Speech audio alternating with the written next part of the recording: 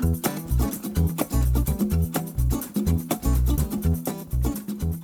and welcome to IoT at the Edge, the podcast for the industrial IoT practitioner, evangelist, and skeptic. In this podcast, we cut through all the marketing hype and technical babble to bring you insights and clarity on the industrial Internet of Things. Now here's your host, Mike Farian. So welcome everybody to part 2 of a special 4-part IoT at the Edge podcast, where we're going to do a deep dive into one of the most challenging digital transformation projects in North America and perhaps globally, and that is the modernization of our electrical grid. In part 1, we talked a lot about how the landscape of power generation, transmission, and distribution has changed, and the overall scope of that challenge. Well, in today's episode, we're going to start talking a little bit more about solutions, and specifically, we're going to dive into the topic of substation virtualization. So I've brought a couple of experts on board today to guide us through that discussion. So first, we have Phil Carey. Phil is now an independent consultant to the electrical industry, and he specializes in advancing the modernization of the grid. He's held many positions within Southern California Edison, and there he was responsible for the architecture and IT design of the grid-controlled data center, as well as virtualization for field application. While he was there, he created the Common Substation Platform, or CSP, which is a virtual computing platform designed for electric substations.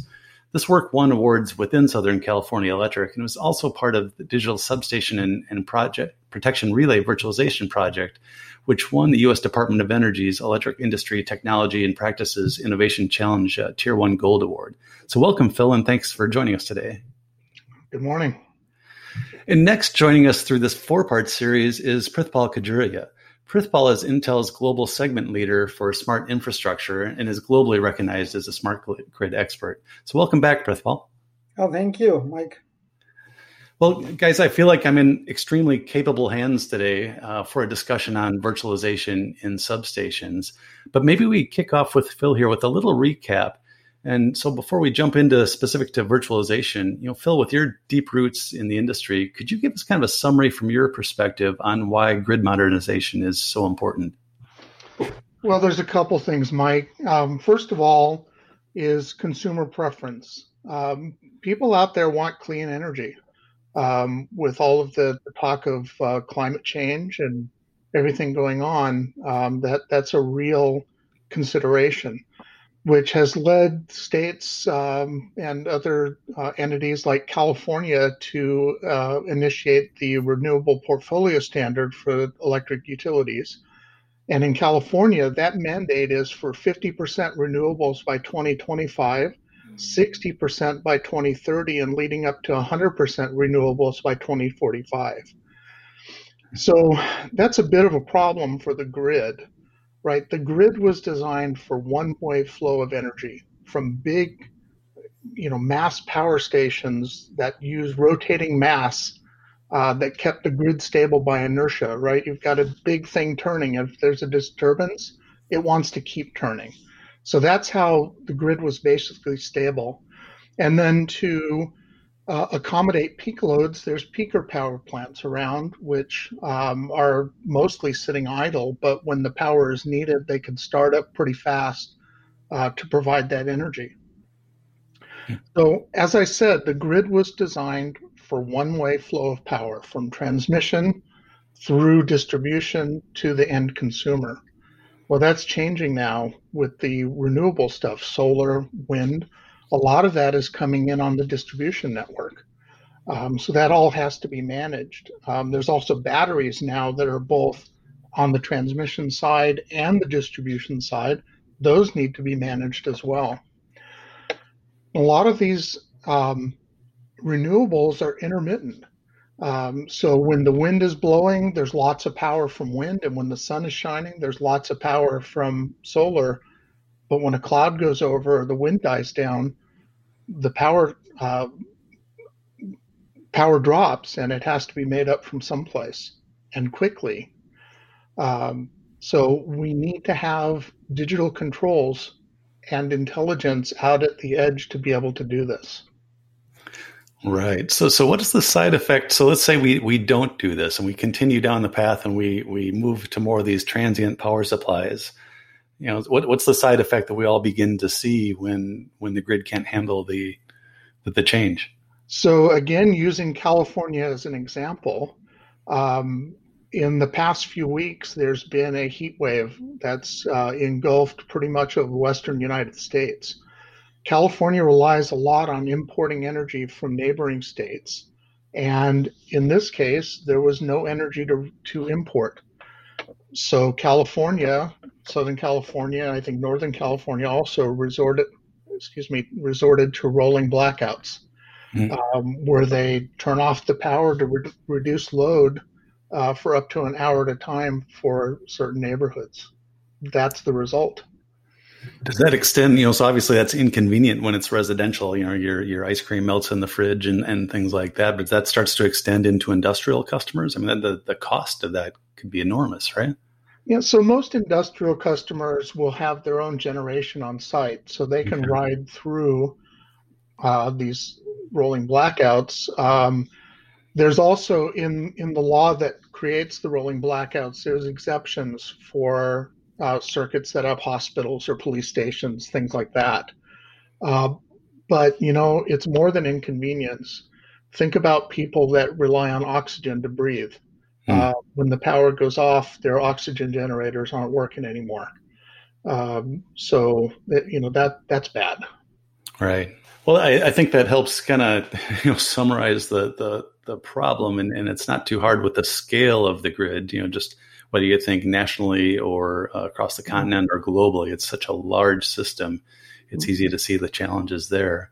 Yeah, So, and Mike, there's one more thing that just happened in the last few days, and that is that Governor Newsom of California just signed an executive order that will curtail the sales of gasoline or diesel powered cars and trucks by 2035. I know today the grid can't handle everybody having electric cars, so now there's going to be even a bigger push towards grid modernization to get the grid ready to handle all this electric vehicle charging that's going to come up starting in 2035. yeah, when you look and then you look at again the scale of the system, that is not very many years when you start working backwards and from a technology and project management, construction, funding. That's going to rush up really quickly. Right.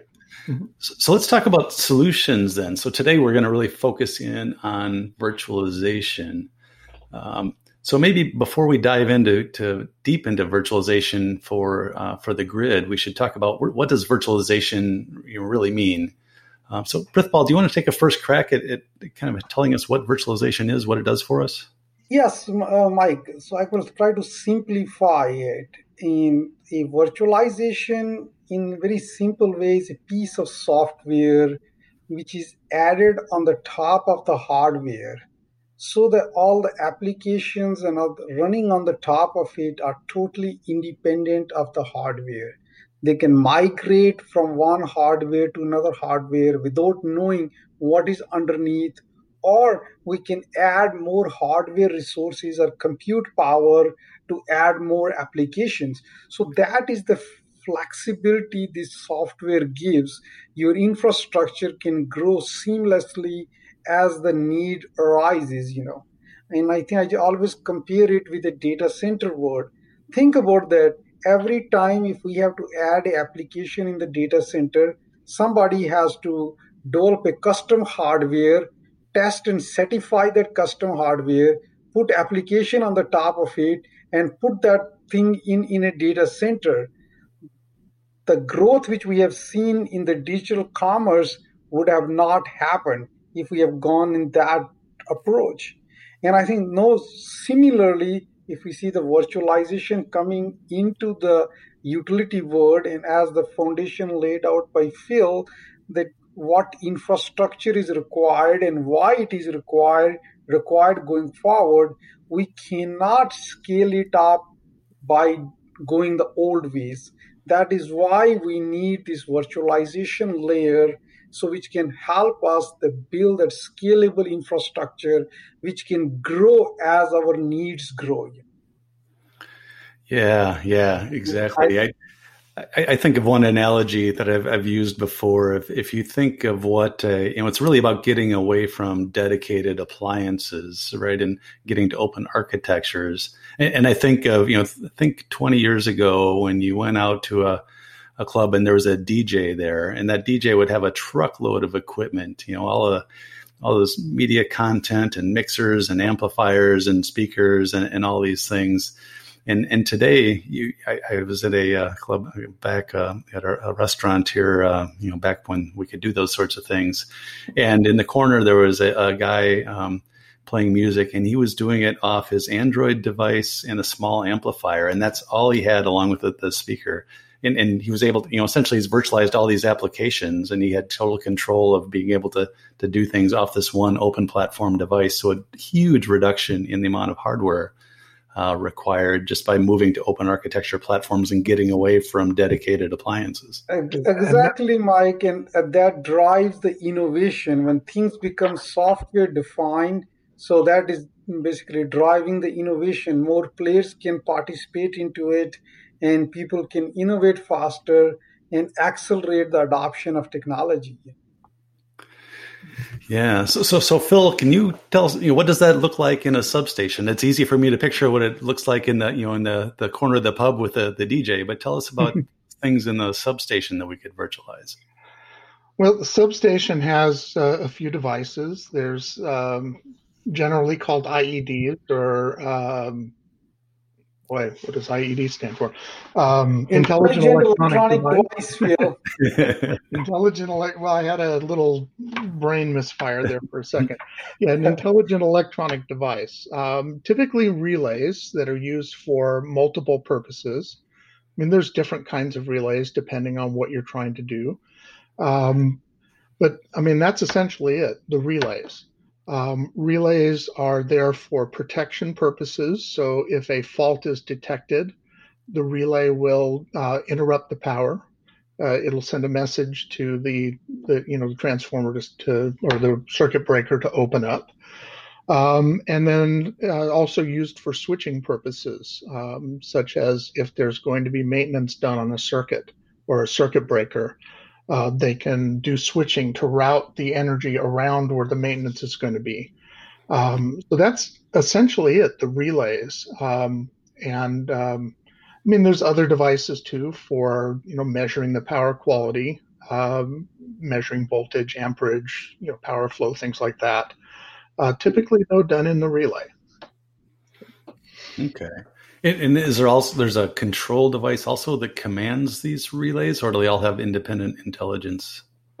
So for protection, they have independent intelligence. So they're monitoring the voltage and the current flow. And if something goes out of parameter, then they'll send a trip command.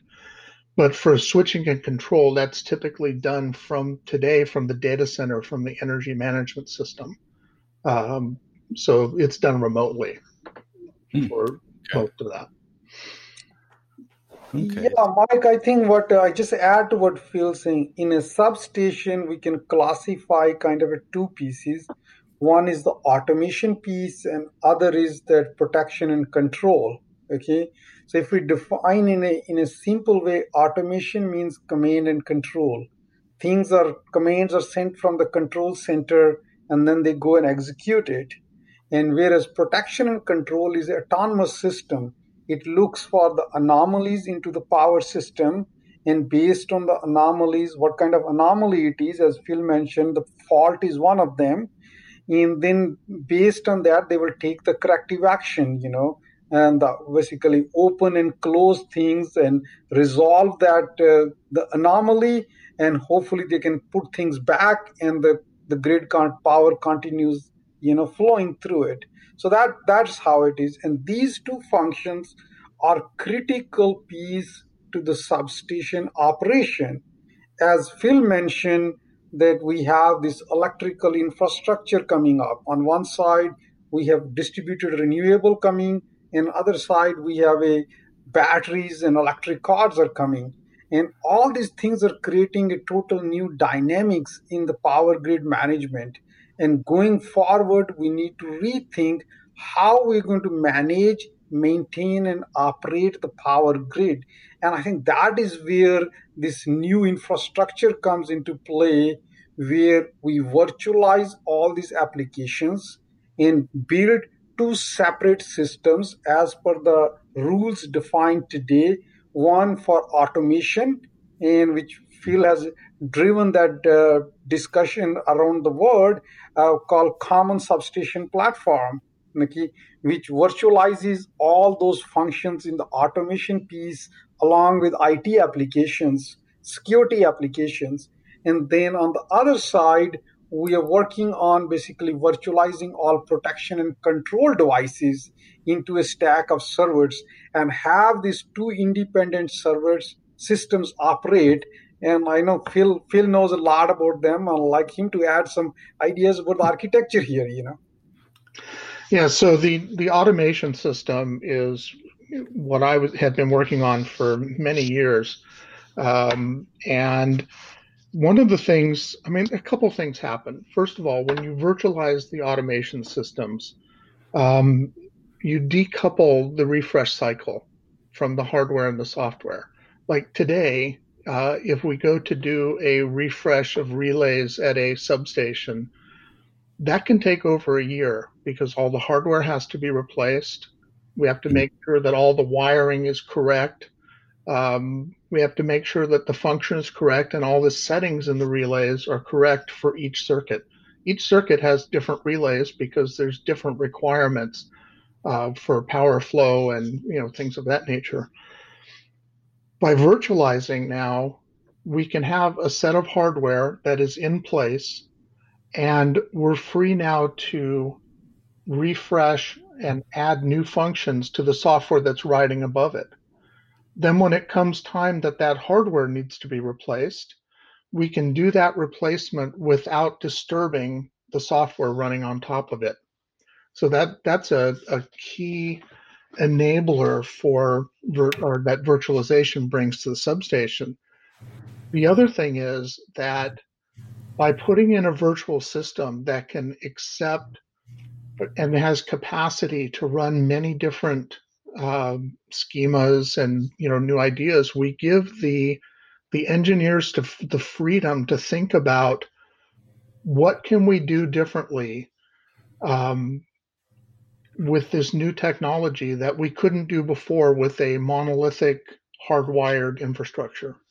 So you can certainly see where the flexibility is hugely enhanced and manageability. But let's talk a little bit about cost, because we're talking about such a huge infrastructure. So to really win everybody over, I assume that there's not a huge pile of new money necessarily available. Maybe there is to some degree, but those are usually hard to come by. So what does virtualization mean from like an OpEx perspective and from a CapEx perspective? Well, from a CapEx perspective, there is expense there. And today it is quite expensive because it's unicorn technology, right? It's not widely out there and available. As more and more utilities start deploying this technology, though, I think the cost will go down, capital expense wise.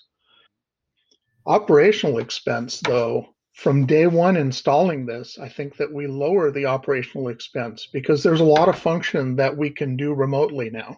So we don't have to roll a truck and send a crew out to the substation to replace a piece of software or upgrade something. We can put in the proper safeguards and safety protocol to be able to do these things remotely.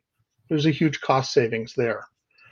The other thing is today, we have a lot of cybersecurity concerns, and a lot of the equipment that's out in the substation is pretty much installed and then, set and forget, right? We install it, we test it, we make sure it's working, and we don't want to touch it because it's working. And unless we have a major change in load on a circuit, there's really no reason to go out there and change the settings.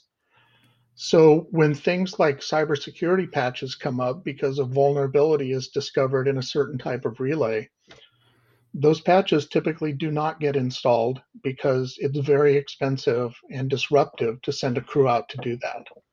With this virtualization technology and the software overlay, we can now, again, with the proper safety protocols, install and test this remotely. Yeah, so Mike, I'd like to add into what Phil said, rephrasing or kind of adding my thoughts in it. By going in the virtualized world, the first thing happens, you standardize the hardware. Okay, that's the first thing. So what is the current option? Buy 5 different boxes from 5 different vendors. Okay, so you eliminate that. You don't have to keep the spares and in stuff. So you have a standard hardware.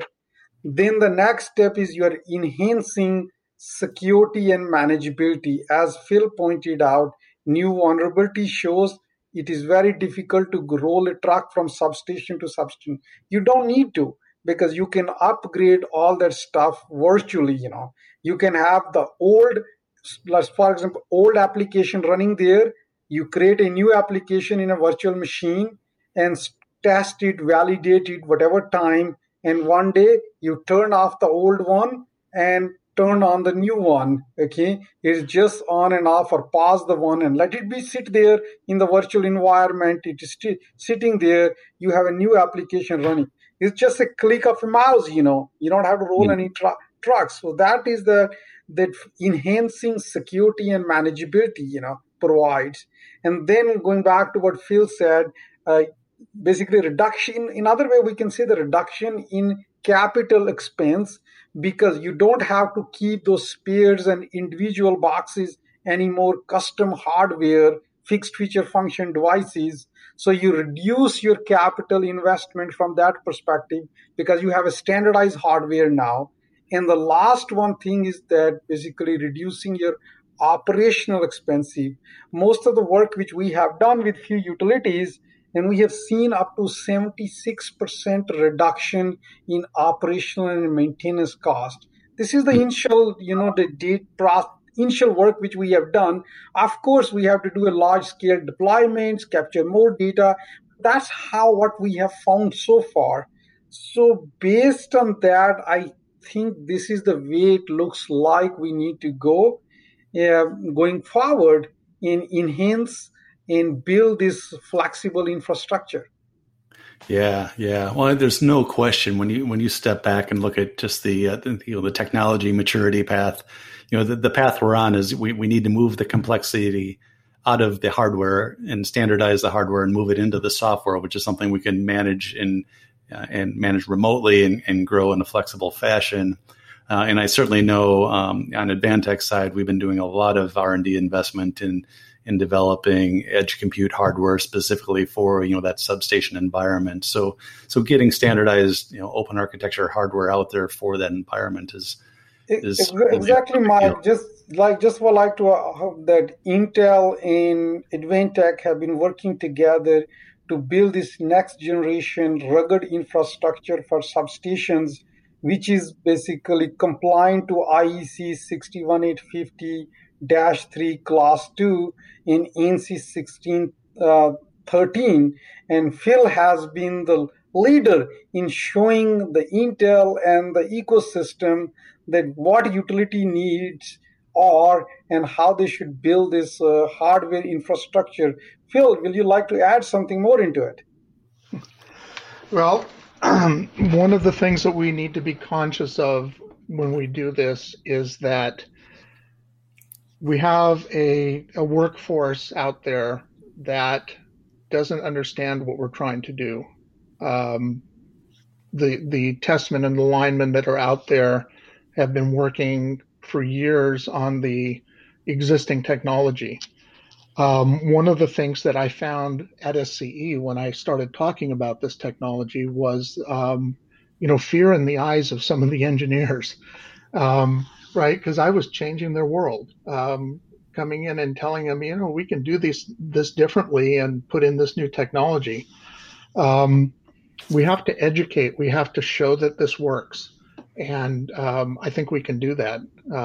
There's been a couple pilots around the world that has installed technology. I know that there's a couple of big ones going on right now.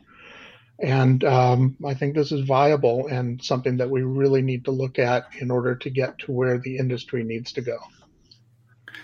Yeah, I mean, it's a great point, because even when you have a slam dunk in technology, it becomes also a change management, and especially when you get into conservative industries and very understandably conservative industries, to say, hey, reliability is important here. It's not just important; it's mission critical and safety critical. Right, so, and I think the mindset of a power engineer is that if the way that I did it last week worked and everything was safe, that's the way I want to continue to do it because I know it works. Right. But certainly we can see, as we kind of recapped here, and also in the first episode, that the grid is in such a state, or the demands on the grid are in such a state of change that it's quite it's a challenge because there's a huge ecosystem, I'm sure, of people that need to get on board with this, and like you say, education is probably one of the key parts, and then certainly in conservative industries, it's got to be a show me. We can't just say, okay, now we're going to go roll this out nationwide. So you need to go through proof of concept and pilot and field test and scale, and then bring the workforce along. Exactly, Mike. And that's what Intel says, that partnership with the utilities, we call it collaborate, innovate, and accelerate. So we work with the utilities, set up this partnership, and how we work together, okay, in this collaboration scheme. We get together, understand the problem, develop the common reference architecture together, go prove that architecture, capture the value of it, and I think that's what will lead to the transformation in the industry. Yeah. So let me challenge you both here a little bit, because we opened with some of the comments around some of the requirements in California, and certainly California has been leading the way in the North American market or the U.S. market in terms of renewables and distributed energy sources. But are we moving fast enough? Phil, you commented even today with short-term conditions, we're seeing rolling blackouts into residential areas, at least. How are we doing in your view, and in each of your views, on the pace of change here and change management and validating and then deploying this technology? Gosh, I think not so good.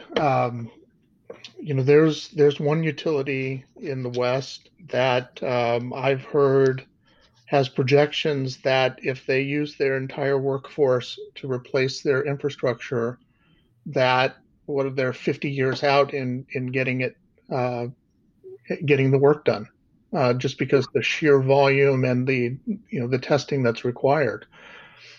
So I don't think we're doing really good right now. Interesting. Prithpal, from your perspective? Yeah, I think, Mike, the way I think is it is a snowball, which is more renewables we add, this snowball is becoming bigger and bigger, and it is coming on us. It's coming on us the fast. And with the electrical car infrastructure coming in, the demand for electricity is going to quadruple. And then our infrastructure is not ready. I think time is to start working together and partnering together and start proving these things, going back to that Intel strategy of collaborate, innovate, and accelerate.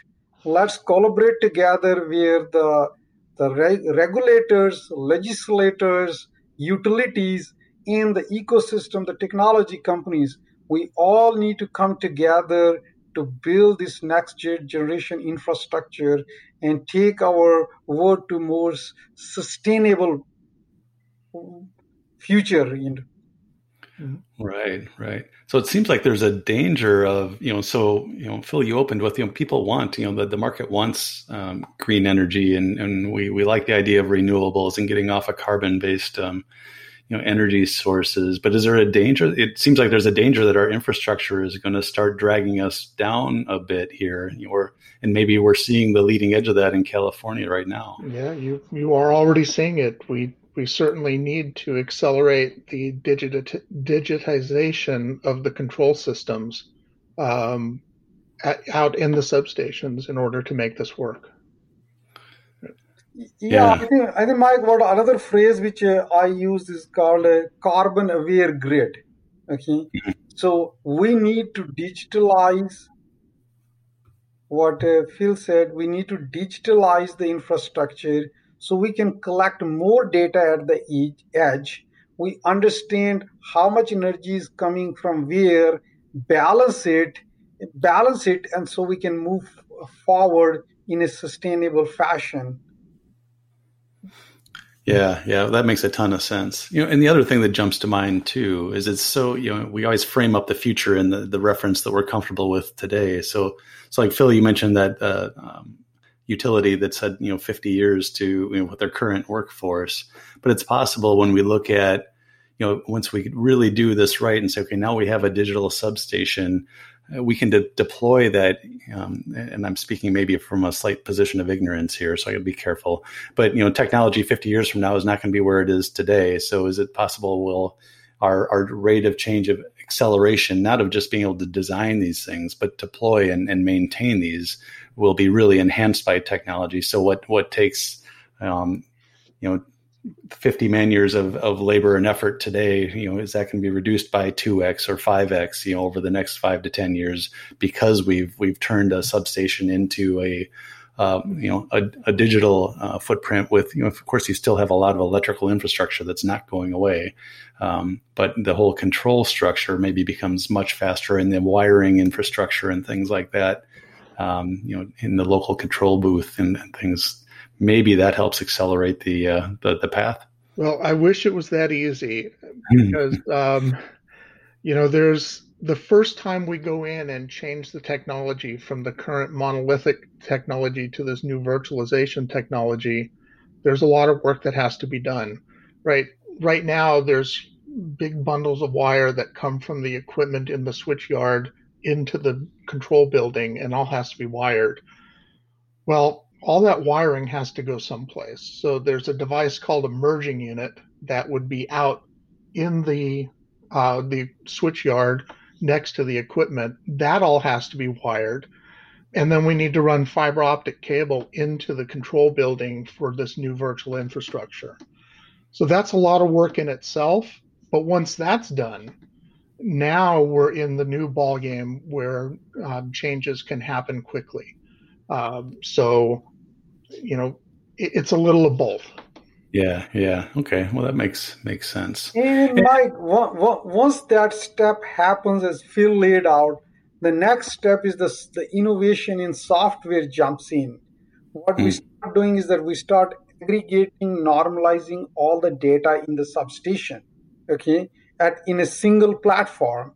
Now the next generation technologies like AI, based machine learning, deep learning, those technologies kick in, and we start extracting more intelligence of the data, things which we are not aware of today. Start looking at the data from a different perspective. And I think that is going to drive the more innovation and create the solutions for the problems which we are not aware today. Yeah, that's a great point. And also, it's a great opportunity just to interject and say, everybody should stay tuned for our next couple episodes of this, podcast mini series. So our next episode, we're going to focus on security and manageability at scale, which we talked about a little bit today. We'll do a deep dive there. But then the final episode, we're going to do a deep dive into exactly what you're talking about there, Paul, is the analytics. How do we get from the descriptive analytics to the predictive analytics and prescriptive analytics that all this newfound data can bring to the table? So that'll be an interesting discussion for sure. So just encourage everybody to stay tuned for the next couple episodes of this series. So we could probably wrap this one up, and certainly, guys, I appreciate both your time here, and even bigger picture, I really appreciate all the work that you're doing to help evangelize and promote and advance what needs to be done here out in the grid. So with that, Phil, if anybody wants to get in touch with you, utilities or whoever it might be that wants to help advance their position in this, how do they get in touch with you in your consulting practice? Well, my email is Phil, PHIL, at careyconsultingservices.com. I tried to make it longer, but I couldn't get any more letters. So again, I'll say it again, Phil at Carey, CAREY, consulting services with an S.com. Perfect. And Prithpal, if somebody wants to engage with yourself and Intel on the program? Sure, they can reach out to me, prithpal.khajuria@intel.com. come, and we'll be happy to work with them and educate them on this next generation architecture for substation market. Fantastic. Well, Phil and Prithpal, thanks you so much for joining me today. It's been a great discussion. I look forward to the rest of the episodes and working in partnership with you both as we try to advance the world with this challenge. My pleasure, Mike and Prithpal. Thank you for listening to this episode of IoT at the Edge. Be sure and subscribe. And as always, for more information on Advantech's industrial IoT solutions, point your web browser to advantech.com.